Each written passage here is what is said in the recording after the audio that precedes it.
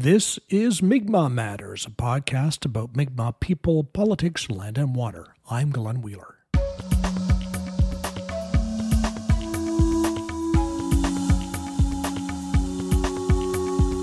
This is episode 252, brought to you with listener support. Become a patron at patreon.com/Mi'kmaq Matters.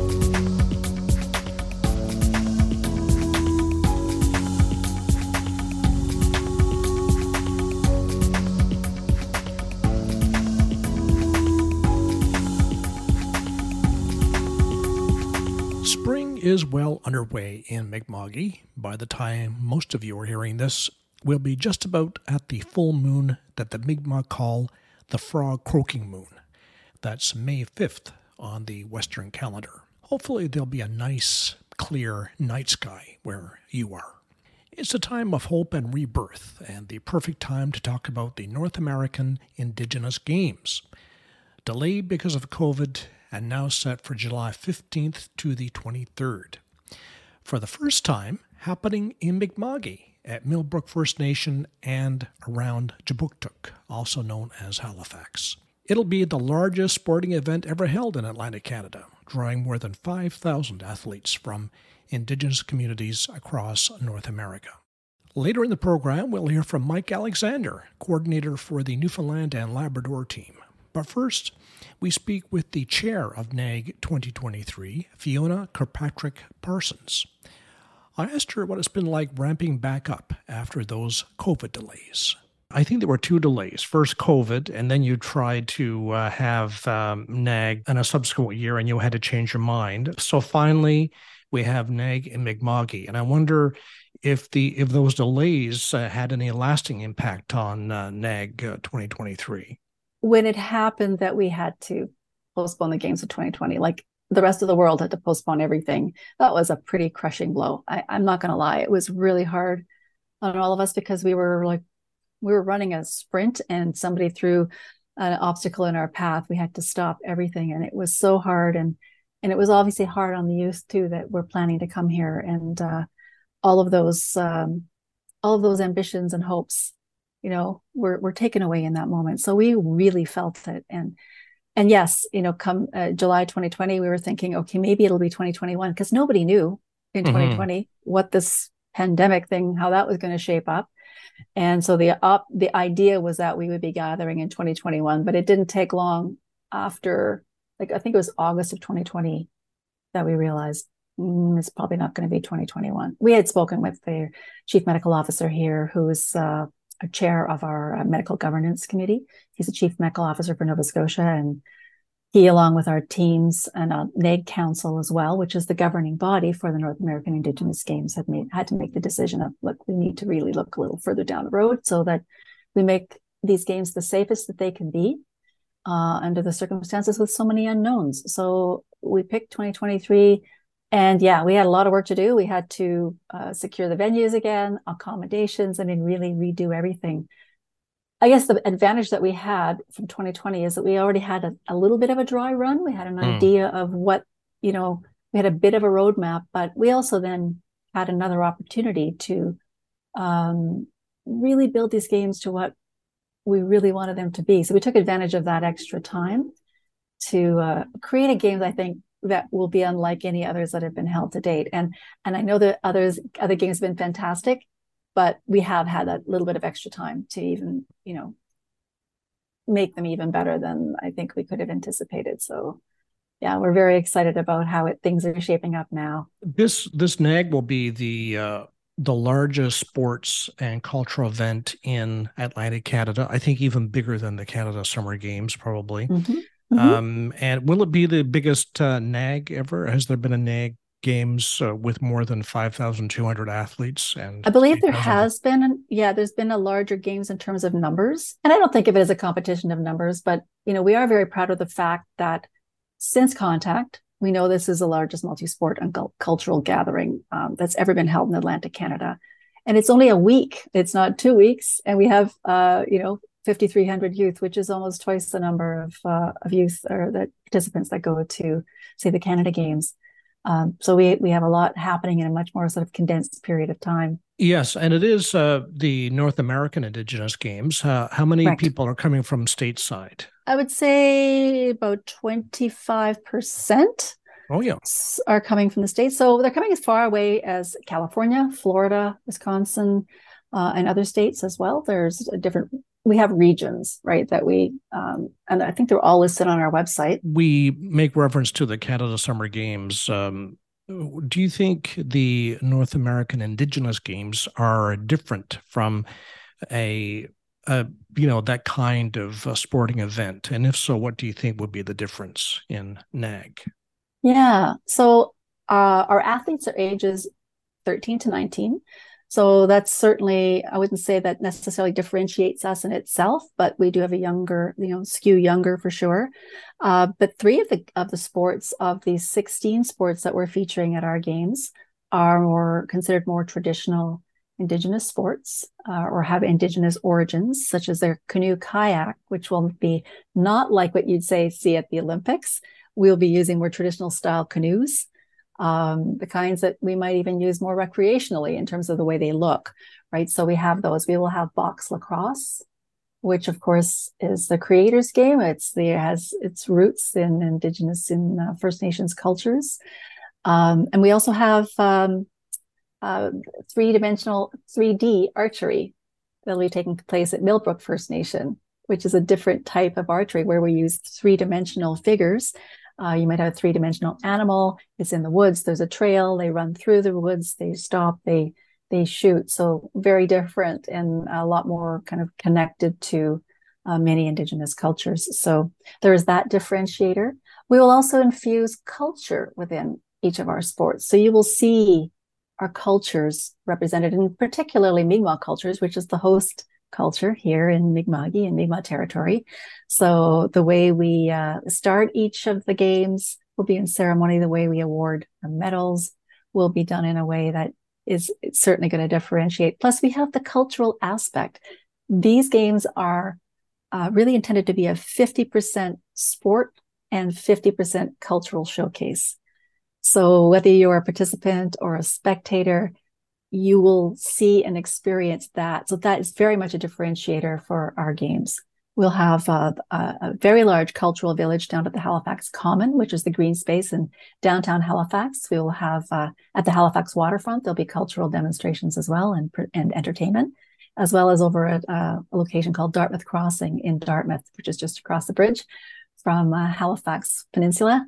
And so those are the three key locations for cultural specific activities where folks will be able to take part in various cultural activities, learning about Mi'kmaq culture and other cultures, purchase from vendors coming from all across Turtle Island, and see wonderful entertainment as well. So there'll be a lot more about that being posted on our website in the coming weeks for sure. So folks can definitely go to neg2023.com and stay in contact with us that way and learn more about what's happening. That was the chair of NAG 2023, Fiona Kirkpatrick Parsons. The Newfoundland and Labrador contingent at NAG will be 138 athletes, coaches, and managers. Nerve Center for the NL team is the office in Stephenville of Mike Alexander, the team Indigenous NL coordinator. We spoke with Mike Alexander about prepping for the games and about how NAG is unlike any other sporting event. Right now, I'm heavily involved with the logistics of trying to get all the required information from all of the athletes, the parents, the coaches, working with them on the final stages of training and preparation, and then which includes things like getting the walkout gear ordered, looking at logistics for how we will actually travel to the games, and yeah, so it's so I have every morning I have a large number of emails on my computer and trying to work my way through that right now. Yes, I bet you do. So Team Indigenous NL has an allocation of 138 athletes at the games, 138 out of 5,000. I guess there are three categories: under 19, under 16, under 14. in most categories. And tell us about the activities in which Team Indigenous NL will be strongest. Just to clarify a little bit, NAG Games incorporates a huge number of sporting events, but with an allocation of only 138 for our particular team, which includes our coaches and managers, we have to select the sports that we have the most identified interest in and that we feel will be the most competitive in. So we'll be sending an athletics team. That's our largest team. Largest part of our contingent, I should say. We'll be sending a swimming team. We expect both of those to be very strong and to do very well. And because of the large number of events that are held within those two sports, I think they'll do very well with the medal count. They traditionally have in the past. We've also got a very strong volleyball team, male volleyball teams. We've got two very good volleyball teams that'll be going, a male and a female floor volleyball team. We have a male basketball team. We've got a badminton team, and we have golfers. And gee, I hope I haven't forgotten anybody. I'm just, oh, of course, we've got beach volleyball as well, right? Mm-hmm. And in all of those sports, we've got top-notch coaches, very, very gifted athletes. Mm. And I'm expecting our team will do very well. And just to give a little bit of history, we've traditionally, in the past two games, we finished 8th out of 20 plus teams.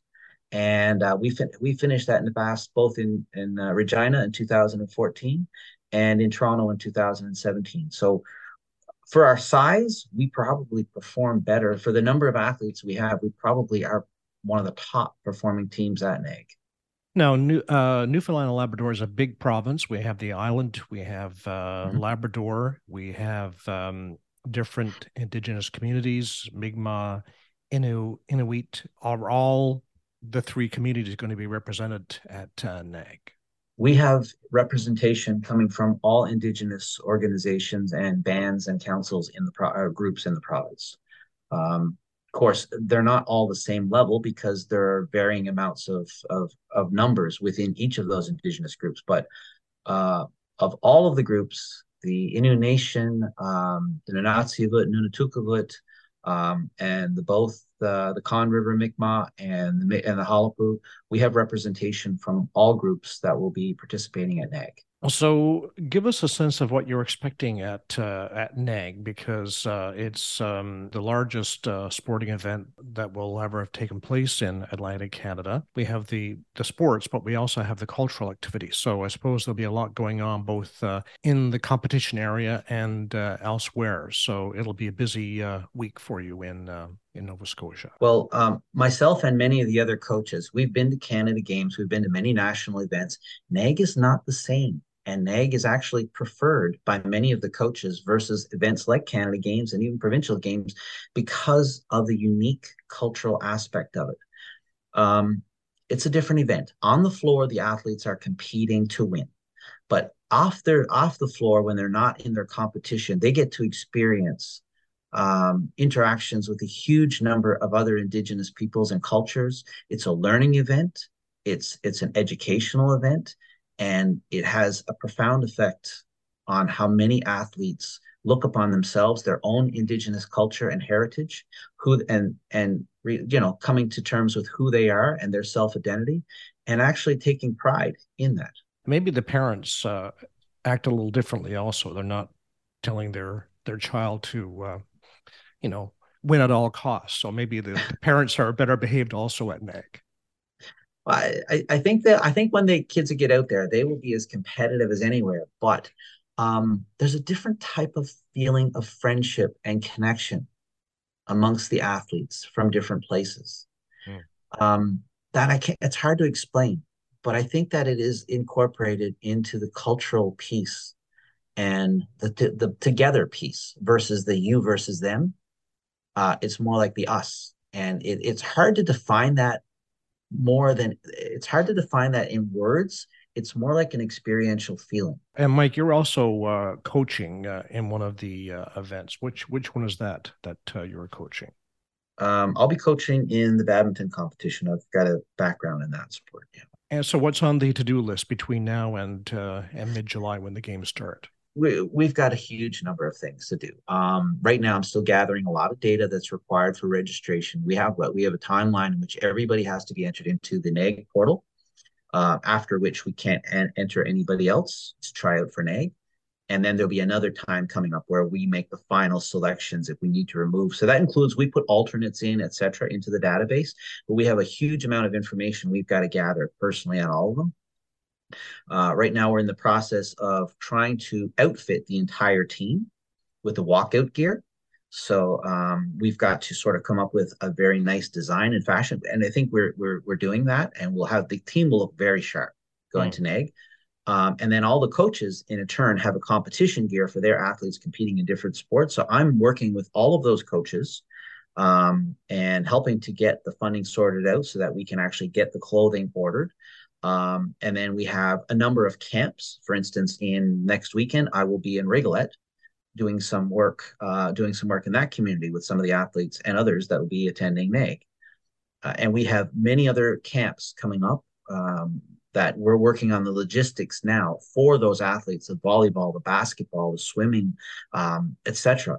So we want our athletes to be the most prepared as they possibly can for success. And then we have the transportation piece, where we have a number of athletes from different places flying. And then we have other athletes who may be taking ground transportation. All of the logistics have to be booked and planned, whether it be the ferry or whether it be reservations from Deer Lake or Goose Bay or St. John's or Gander. All of that logistics, all of that is flowing through my office. Plus, I also take all the calls from parents. I will be meeting with parents and having answer questions and sharing information about what your child will need, what issues are going to come up, like food security, general security. It's very much like a Canada Games, but there is just a multitude of things that have to be addressed. It is a major undertaking. Mike Alexander, the Team Indigenous NL coordinator for NAG 2023. And we wish all the athletes the very best.